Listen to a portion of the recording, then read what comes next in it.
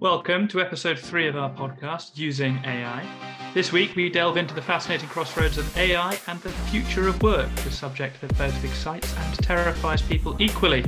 I'm joined by ML research scientist Alex Papadopoulos-Korfiatis, also known as Alex Pat, or the other Alex, although sometimes I'm the other Alex, and AI startup founder Rafi Farouk. I'm your host, Alex Den, and let's get stuck in. Nice quick intro. Future of work, lots to talk about. And actually, it's been quite a big week of news in terms of future of work stuff. Anything you guys want to kick us off with? Hi, Alex. Hi, Rafi. Want to go first, Rafi? Sure. Yeah. Hey, everyone. So we had a big piece of news this week, which is Geoffrey Hinton quit Google, mainly over fear of what AI could become, but also to concentrate on philosophical endeavors to help inform society about how to manage and, I suppose, be wary of the dangers of AI. And this is big news because Geoffrey Hinton was, or still is, one of the pioneers of AI, and particularly in machine vision. He was one of the biggest and most important researchers.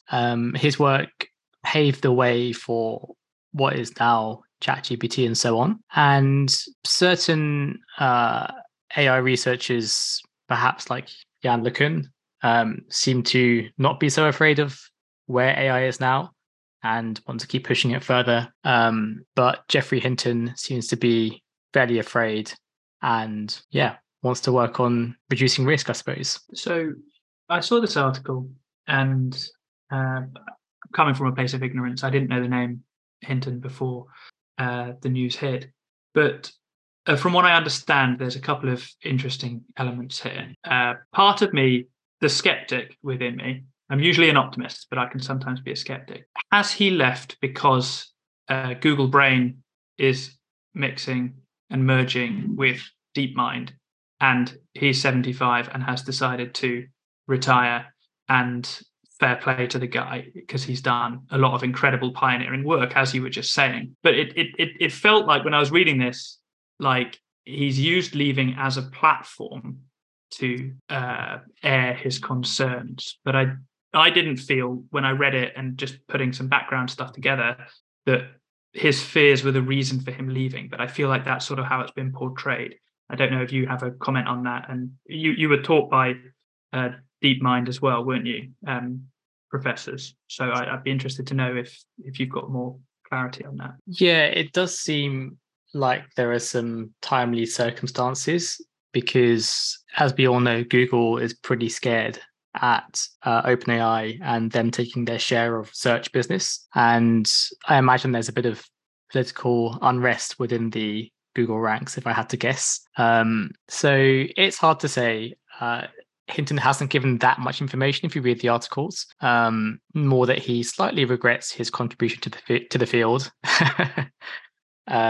But also wants to advise on a philosophical level. So we don't know too much information, but he is coming towards the end of his career, you would think. And so that may also be an impact. I think he did mention in a clarification, though, also that this is not a jab at Google in a way, or like a claim that Google has not been handling safety correctly, but more that he wants to be free, I guess, to freely express his opinions about AI safety without the conflicting interest of a corporation that does work on AI, I guess. I guess we'll figure out as well in the short or long term future, right? We'll see what this next phase of Hinton's career will be like. So I'm looking forward to whatever he has to say from now on. For sure, and that would also make sense because it's been very public that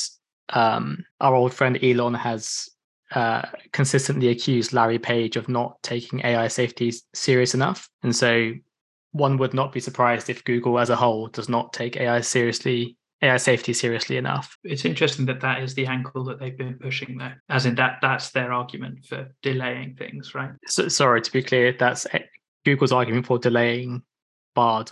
Yeah, exactly. They're saying they wanted to make sure that things were safe before they released it, which is a very clever marketing play. I would say. Speaking about Google, I think my piece of news for this week is actually leaked document from some kind of Google researcher. We don't know if it's actually by Google or not, but it's a very, very interesting post about open source large language models and how open source models will quickly overwhelm any kind of closed source API approach. And it's a very well written post, and there's a clear timeline of how quickly the LLM community has taken, I guess, the Llama weights posted / leaked by Facebook and built on top of that and managed to get them to run on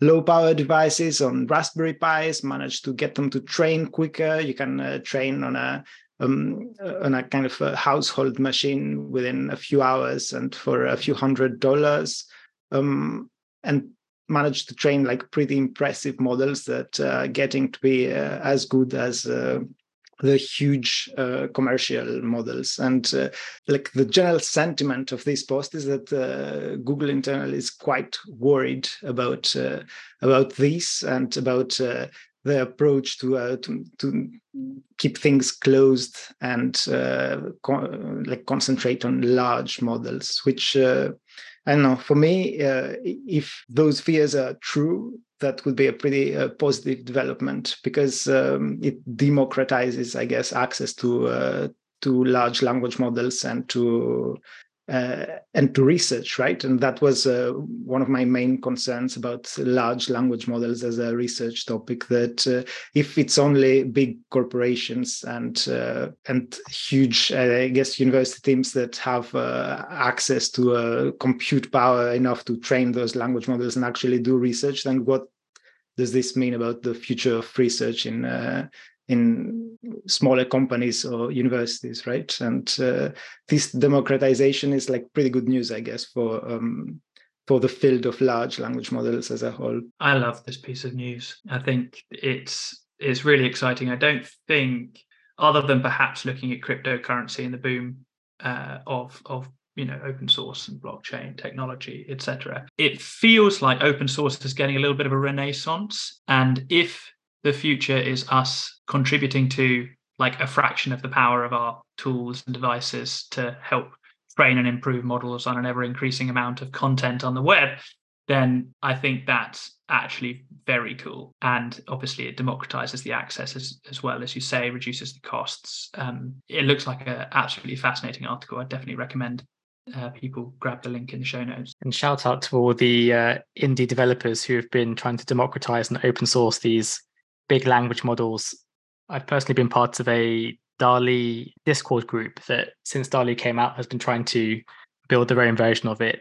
A bit like some sort of renegade underground group of developers trying to democratize AI. And I think there are many of them, and it's a good thing. Really interesting that in that article, the example that's given is of DALL-E and Stable Diffusion, and how Stable Diffusion now has essentially taken over DALL-E and become better because of this army, as you're saying, Rafi, of indie developers trying to build things on top of it and make it better, right? And it seems that the similar thing is now happening in the text generation field. Yeah, and just to say, the funniest thing about the Llama weights being published, if I'm not wrong, I believe they were posted as a comment on the GitHub repository of Facebook's own Llama.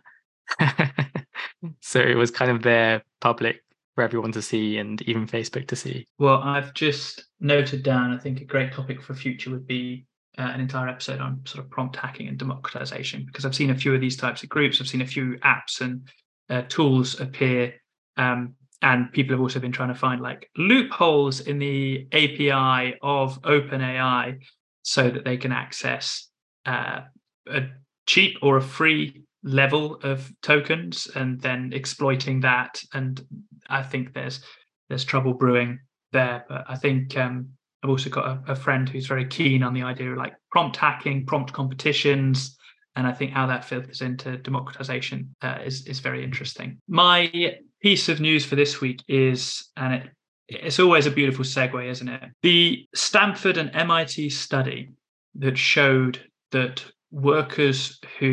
mostly customer service workers who used generative AI as part of their day-to-day were 14% more productive than the workers who did not. And the study claims this is one of the first real studies of applications of generative AI in the workplace, which I think is brilliant. And it comes to the point where we say AI will not replace jobs, but humans using AI will replace humans not using AI. And I think that segues us nicely into the discussion. I don't know if you two want to comment on that story, or if you saw that before we dive into the theme. I did not, but to me, 14% sounds fascinating. I don't know, especially because we don't really know how to use these tools yet, right? And these tools have not reached a mature stage where they're actually like well-developed and well-researched tools on how to make people more productive using them, right? So if it's 14% now, so this number will only keep rising, I guess. So yeah, that's fascinating for me. The year-long experiment revealed that AI assistants improved customer satisfaction, reduced requests for managerial intervention, and improved employee retention. Those are 3 big ticks for the use of AI in the workplace. Yeah, agreed. All right. So the future of work, a very big subject. So let's try and constrain this to no further ahead than 18 months. So if we're ever talking about anything that seems too far-fetched, we're only talking about it in the context of we think it could be here in the next 18 months. So just keep that in mind if we can. And then there's a few domains in which a lot of research has already been done, or predictive research estimates, I suppose. Maybe guesstimates would be fairer in terms of which roles. There's a paper that one of you have shared here in terms of jobs that could potentially be displaced or replaced by GPT-4 specifically. Do either of you want to dive into that and just explain a bit about it? I love these papers. They're always shared very widely because then, like the very top, number 2 is a stock trader has a 95% chance of being replaced by GPT-4. And you can imagine a stock trader being like, whoa, what? No way.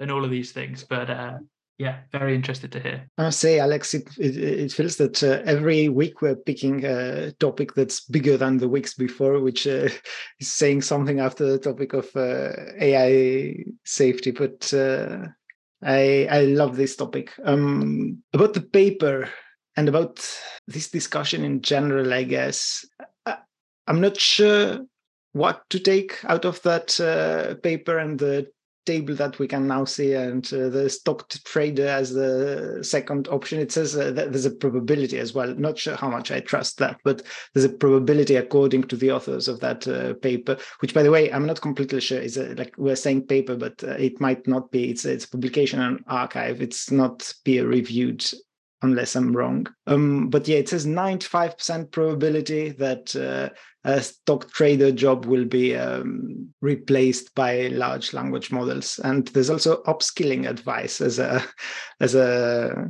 column that I was quite amused by. So the upskilling advice for stock traders is gain expertise in niche markets. Anyway, I don't know where to start talking about this topic from, I guess, except for a general sentiment that, as you mentioned, it's not necessarily large language models or AI that is going to replace workers, but workers that trained in using AI and use those tools to their advantage will replace workers that are not. So maybe this is generally true, but at the same time, the first thing I want to discuss with you two, I guess, is the markets and domains where something more than this is possible, right?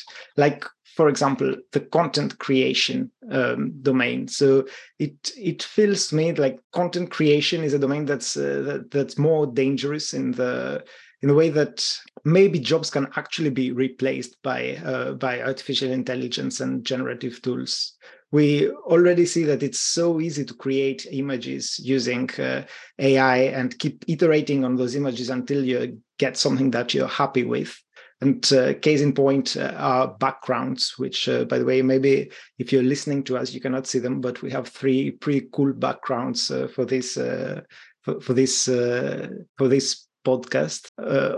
All of them on the future of work or something like that. Anyway, but it's so easy to iterate on something and get a result that you're happy with that maybe a lot of small content creators and artists will just go out of jobs and will not be needed anymore. What do you think, Alex and Rafi? I think the general argument is, or has been, that the creative industries are going to be the ones that are last impacted. I don't know about you. I mean, you guys have both worked in this field for longer than I have, but jump back 3 years and everybody was talking about the creative industries, the things like artists and writers and I don't know, therapists, right? Things that are very like human interaction. They result in like a feeling. These are things that you can't easily, automate.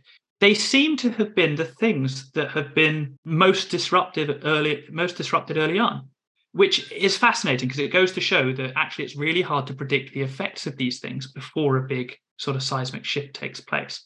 So, there are multi-hundred million value companies that are creating companion AIs, therapist AIs, coaching AIs, and those were predominantly human, one-to-one interactions. So that's fascinating that's one of the areas going first. I think photography, we've already seen, an AI photo win an award, the top spot of the Sony Photography Awards. And in terms of art, we've seen the cost to create like varied art completely change the format of the art, in the style of this person or combine these 2 styles.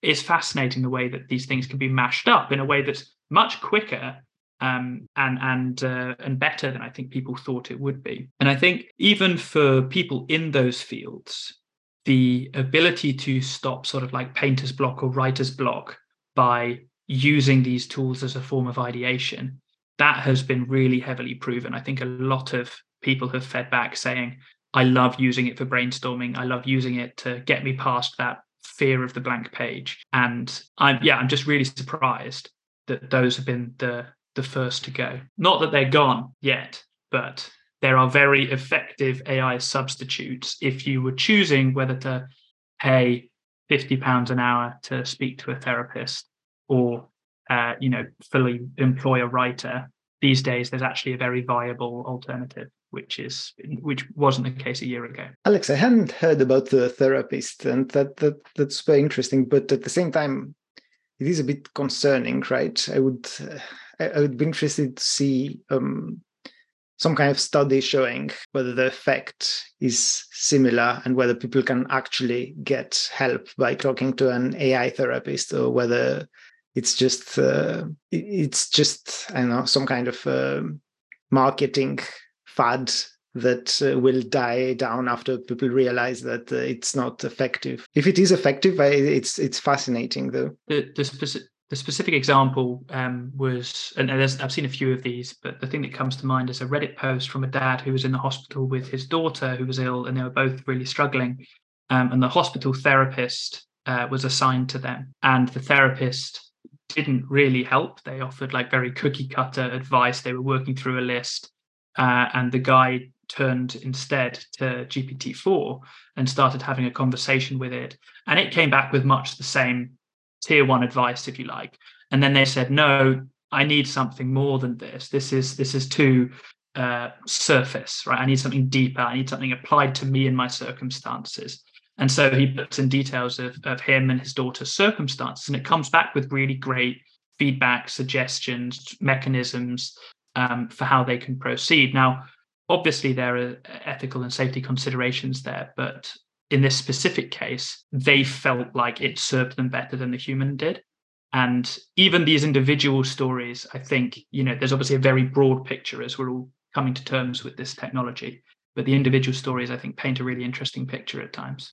Yeah, I'm not surprised, if I'm honest with you. I think, the first jobs to be most affected are those that are creation orientated and creative orientated, and that's natural because these are generative AIs that are designed to create and generate. And so, in the case of therapists, you're creating or producing natural language, and although it seems like a complex job, obviously I'm not a therapist. I don't mean to take away from all the therapists out there, but in the end, you're taking an input and you're giving a logical response, and it's probably not a job where you want to go too off-piste. There are probably known theory and tactics that a therapist should stick to. Similar to a life coach, there is a technique to being a coach, and you ask the right questions. And given that's the case, one would think that models like GPT-4 can perform the same as humans at that, if not better. And to be honest, from what I've heard from my friends who are therapists, having to sit there all day and listen to the terrible events of people's lives over and over again is quite a thankless job. It's quite a difficult job, and AIs don't have to take that pain. Obviously, this is easy for me to say not being a therapist, but that's my position on that role. Easy for you to say not being an AI as well, Rafi. Maybe the AIs do take the pain. Well said, well said. A very good point. I hope everyone's saying please and thank you just before we get to the singularity, so they treat you kindly. Just another sharing. I was traveling to Wales with a friend of mine on the weekend who is an art director, has worked for some of the top and produced some of the top films in the world. And, he was saying concept artists who produce concept images for films are likely to be the first to go. But I actually see the entire film industry being significantly affected, because very soon anyone will be able to create any movie with any character and any script. Your own George Clooney, obviously not George Clooney because IP considerations, but there'll be AI characters that become famous. And I think in this respect, I think that's a good thing, because currently Hollywood just isn't producing that many films and that many diverse films. And for anyone to create their own story would be fantastic. Also, we've had such there's been a wasteland really of new movies, and we've had a decade or maybe a decade and a half or 2 decades of sequels where, massive movie houses just produce the known entity, the cash cow. And if the cost of production for a high quality theatrical movie comes down, then maybe we'll see a lot more original creative content, because there'll be less of a hurdle to get over of will people like this, won't people like this. Perhaps within 10 years, all 3 of us could have created a mini TV series.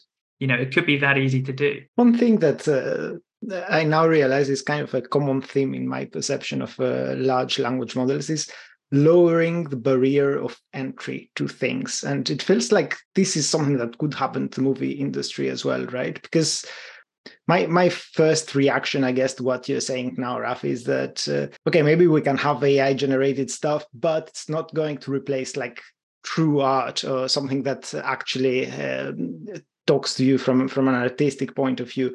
But maybe that's wrong, right? So it's, in a way, a tool that will allow more people that didn't have maybe the financial background to do those things, or the skills needed to direct a movie. It will still allow them to say something. Maybe they have something to say, but they couldn't say it in that way before, and this will allow them to say it in that way. So it will, in a way, lower the barrier of entry to making a truly touching piece of art. Yeah, I agree. I think, at every stage of the development of AI, everyone is skeptical on some rung of the ladder, and then that rung of the ladder gets climbed and defeated and overcome. So I don't really see any point in being skeptical really at any level. It's more about what's going to change, how can we adapt, and what will society look like? One area I find interesting is the role of journalist. And I heard a very good quote recently where a journalist was sort of asked whether they're fearing for their role, as many people are being asked these days. And the journalist said, well, no, because large language models are really good at providing a sort of a median outlook on a topic. And a journalist's role is to sift through and heaps and heaps and heaps of haystacks, let's say, to find the needles of a unique viewpoint or a story that hasn't been told yet. And the current format of large language models, I don't think suit that niche very well. So I actually think journalists, although they're even on this list that we're looking at here, I think they do, as long as they seek out original stories, which they, is obviously part of the job description, then I think that's a fairly safe role. So jobs where you're forced to be original, I don't know why that doesn't seem to apply to the sort of photography and art that we're talking about, because we've seen lots of original art being created by AI.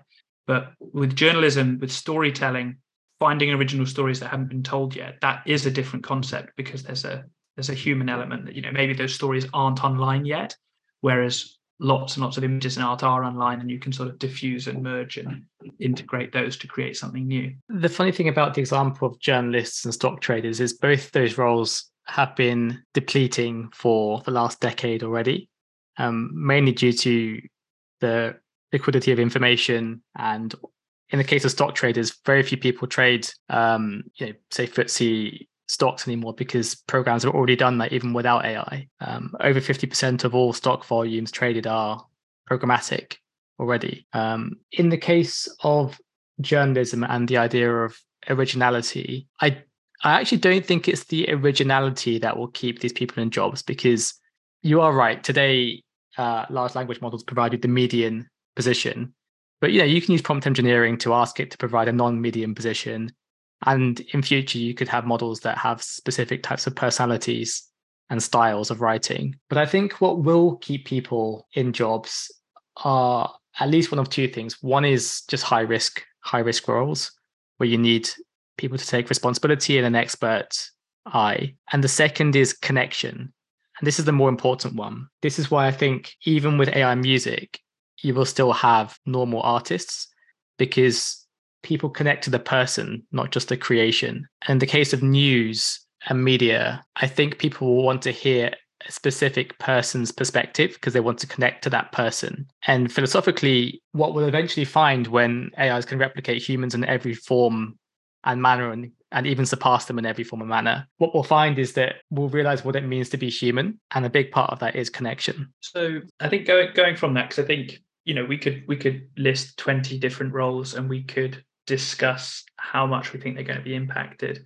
And I think, both of you have really valuable opinions on that. What I would really like to do, which is it will be the first time that we've done this, but firstly, Alex, I'd love to hear how you guys used AI in your previous healthcare company. And Rafi, I think it'd be interesting to talk about how we are planning on using AI to disrupt the legal industry.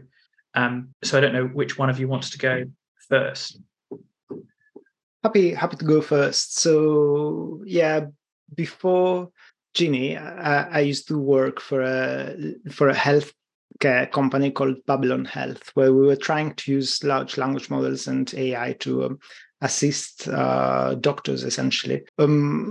We're not trying to use it to replace the doctors, but one of the biggest pain points, I guess, that doctors have is that in addition to their full-time job of caring for patients and having consultations with them, they also have clerical responsibilities. So they need to be taking notes and other administrative jobs, and that takes up a big chunk of their time, and they hate it.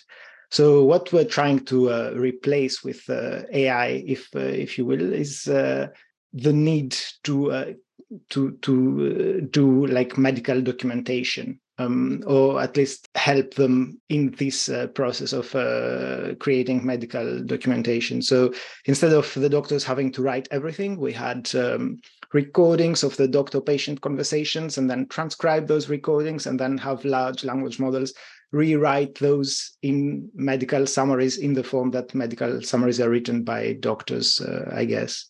And there's a lot of challenges there, because even if you have systems that work well, those medical summaries are used for legal reasons as well. So they need to be a very accurate representation of the doctor-patient consultation. And then you always need the human doctor to be in the loop and sign them off, I guess. So it was never going to be a human-free approach, but it was going to be more like a tool that helps the doctors write these notes, but keeping the final responsibility for the validity of those notes. And as you can imagine, one of the main issues of large language models that we were discussing in the previous episodes, which is hallucinations, the fact that they tend to produce statements that are untrue, was a big problem for these kinds of medical summarization systems as well. Sometimes the language model just produces a fact that's not true, and then it's down to the doctor to make sure to filter those things out and edit them out of the final note. But I'm amused now looking at the list that you've been talking about, Alex, that medical transcriptionist is one of the highest jobs to be replaced by AI on there, with a 90% probability. And I can agree with that, I guess. A brief one on transcription. For the last few years, I've used a tool called Otter to transcribe my own voice notes. I think they're post-Series B now, based in California. They've raised 63 million, and I have always thought of them as the best transcription tool out there until 3 days ago, when I paid $20 for a Mac app that uses OpenAI's Whisper technology, and the transcription was so much better for this podcast than it was with Otter. I've now cancelled my Otter subscription, and I now just use the Mac Whisper app, which is phenomenal. And I can choose which language model I want. I can choose how quickly I wanted to transcribe, and therefore what error rate I might accept. And it's just incredibly satisfying. And I think it's an example of how quickly things can change. You know, you guys could have spent however long you were spending at Babylon to create a real transcription model that really worked as best it could. And it could be that next year, all of that work is replaced by an open source transcription tool, or plugged in, or whatever. Just an example of the pace of change and how quickly user behaviors can change as new tech emerges. That is correct. But just one thing to say, I guess, that at least when I last looked at it, which was several years ago, I must say, Otter was actually using Google Speech Text as the backend. So this is more like a comparison between Whisper and Google Speech Text. Both are very good, but Whisper, in my testing as well, has been the first time that an open source model came close to beating Google Speech Text and other like large speech text vendors. So yeah, what Whisper did was pretty incredible. It's not always better, but it is great, and you can run it on your computer. And as you're saying, yeah, you can also pick like how big of a model you want to use depending on what kind of accuracy rate you're willing to have. So yeah, it's again an example of open source coming and replacing large kind of dinosaur-like models, in this case in transcription. On the Babylon front, if you don't mind me asking, what was the sort of discussion? Because this is pre-ChatGPT, so very new technology, new concept, I suppose, but transcription is known, so they may not actually know the underlying technology that's doing the transcribing or some of the clerical work. But how did this sort of communication go? How was the value proposition delivered to them? Was it based on it being a time saving? Was it based on, to the hospitals saying, you're going to be able to get more hours of surgery from each doctor? How does that work? Because I think that's a big part of this, is how does AI improve productivity of the clerical tasks so that the more strategic, the more important things can get done? In our case, in Babylon's case, first of all, it was an internal Babylon product. So Babylon employs a lot of doctors. So it was more of a tool that those doctors used rather than a tool that we sold to third parties like hospitals, at least when I was working on it. Not sure if that's still the case. But yeah, it was twofold. One was about time saving. So help doctors finish their appointments on time and avoid them having to work out of hours to complete their documentation.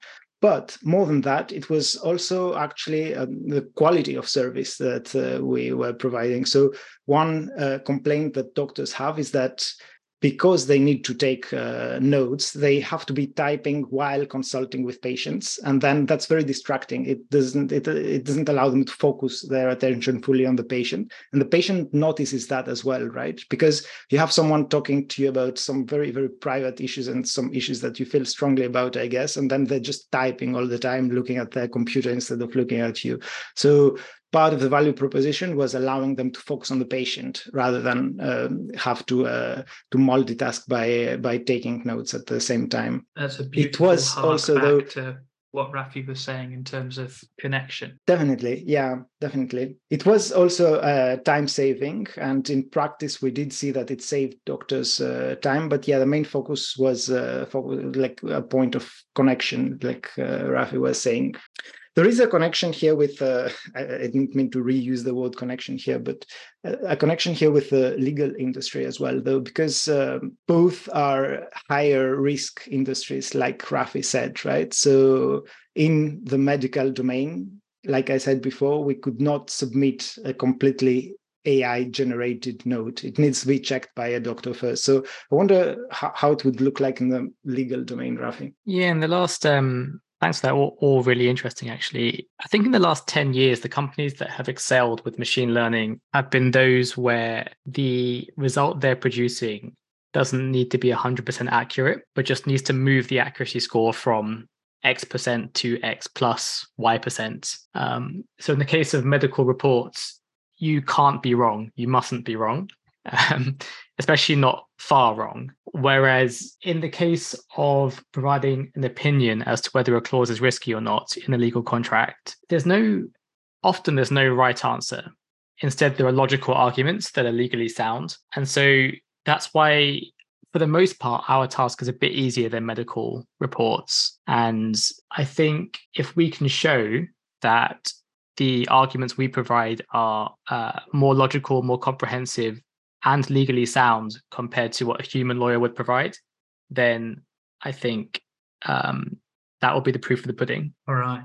Any last thoughts on this theme before we move on to the crazy things that we've seen this week? I get the feeling that we might come back to how jobs and productivity is affected by AI, because it's such an interesting area. One last thought, and it relates to this feeling of coming back, is that I wish we had time to discuss how these kinds of AI tools will affect coding and data analysis jobs as well, because that's what's closer to me at least, and to us maybe. So looking forward to another episode where we discuss AI and coding.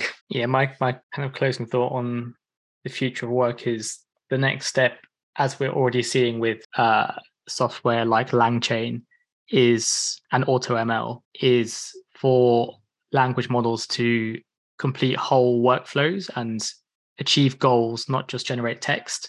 And those goals may be multifaceted, multidimensional, with multiple intermediate tasks in between. And as soon as we start doing that, I've already seen companies pop up that are automating entire roles. For example, sales, emailing the client, responding to the client, dealing with queries, getting the client right up to the point of pricing, and maybe even convincing them to pay. So that's coming very soon.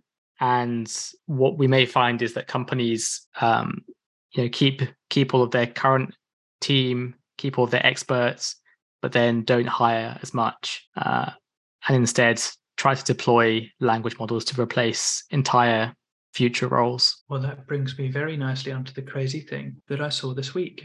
IBM is freezing hiring as the CEO expects AI to replace 8,000 jobs.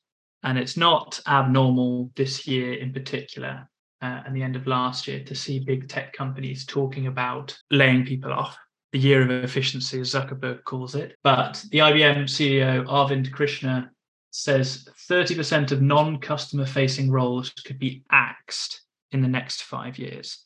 So it's a pretty strong sign to that entire workforce that unless you are upskilling and learning how to use AI to become more productive, and going back to what we were talking about earlier, it improves employee retention, improves customer satisfaction, reduces the requirement for someone to escalate a need or a question, a query to their manager, because you have an alternative now.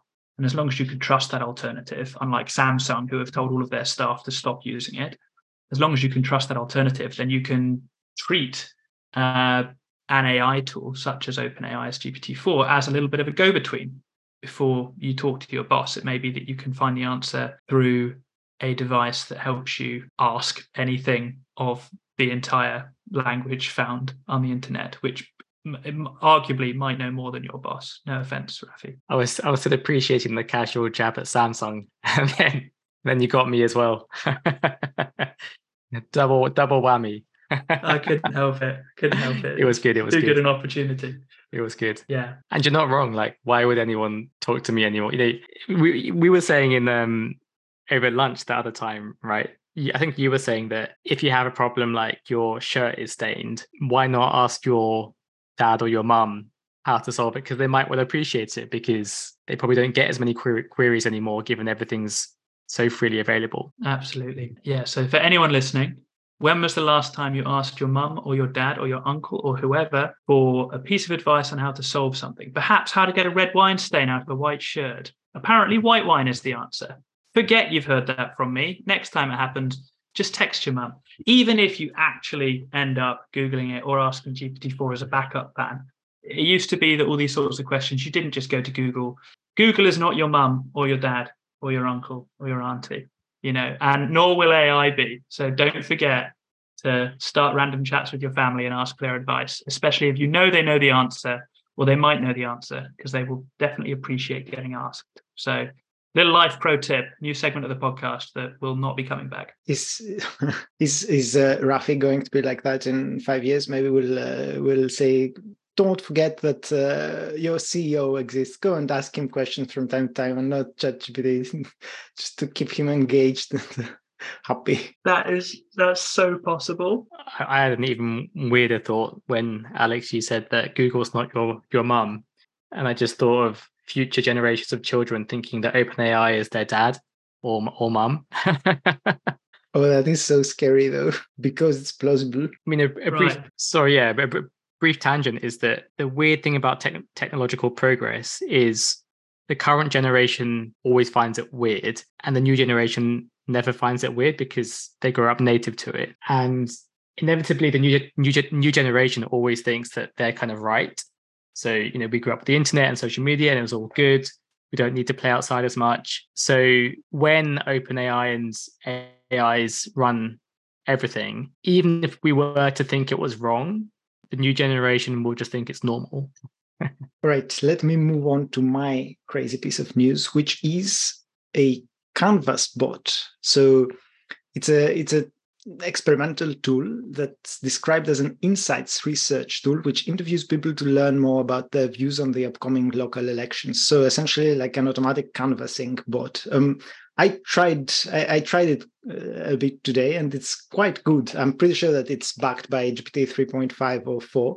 But I had a conversation with it, which made total sense. It was very sensible and asked the right information, I guess. So I'm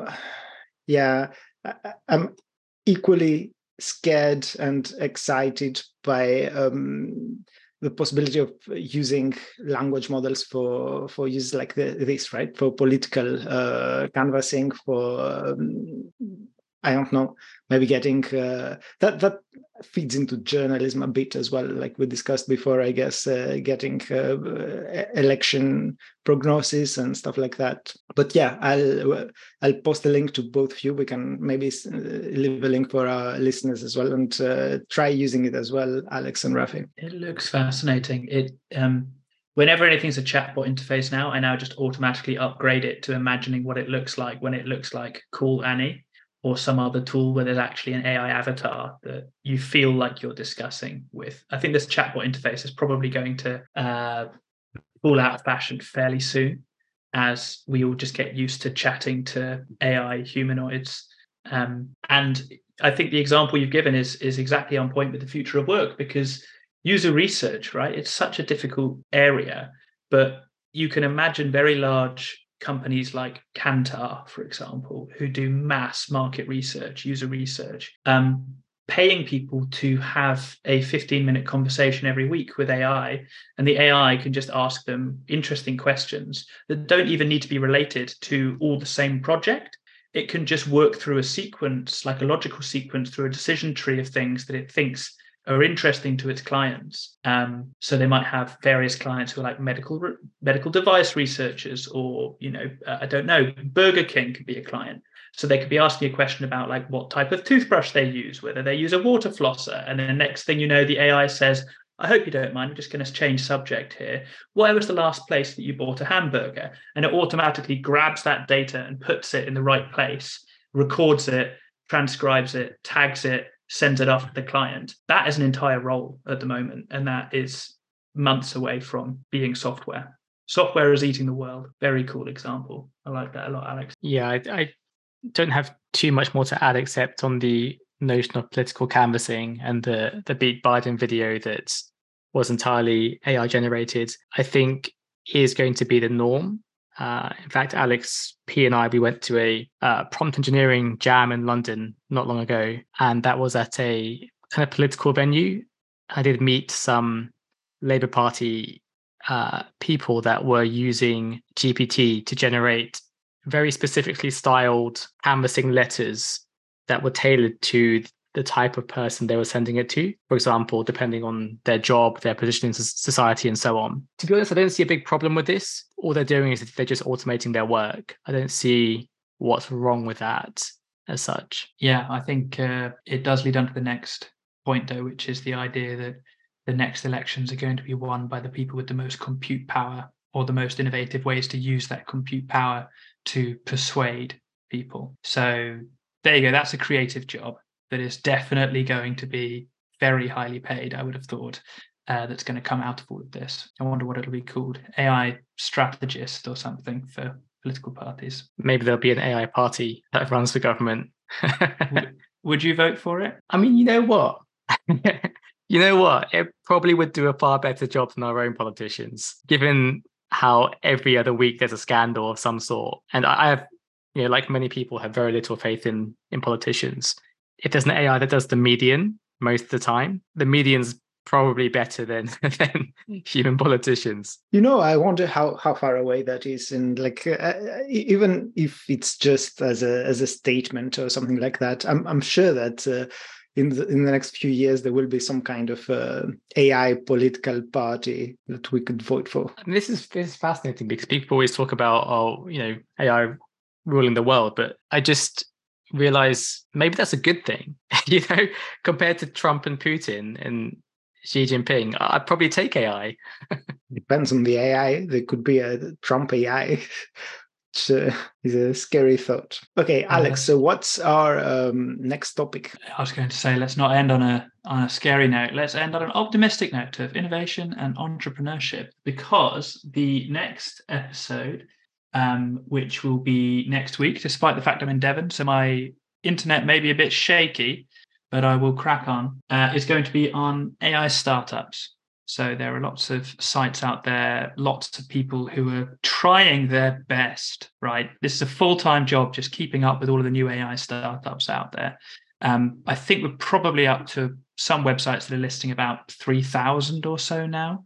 And that's just in the last 6 months. And that's only the ones that are on one website. So there are websites where you can go and you can say, I'm looking for an AI to do this. And it links you with like 6 different AI tools that do that. So I think we're going to touch on some of the more interesting ones, perhaps some of the more wacky ones. And we will be back next week with some quirky AI startups and perhaps some stories of AI startups that have raised massive funding rounds as well, because it's a bit of an interesting venture capital landscape out there as well, which is always of interest to me because I like nerding out over that stuff. So thank you very much for your assistance in helping me talk about AI's impact on the future of work. I think we'll probably revisit it.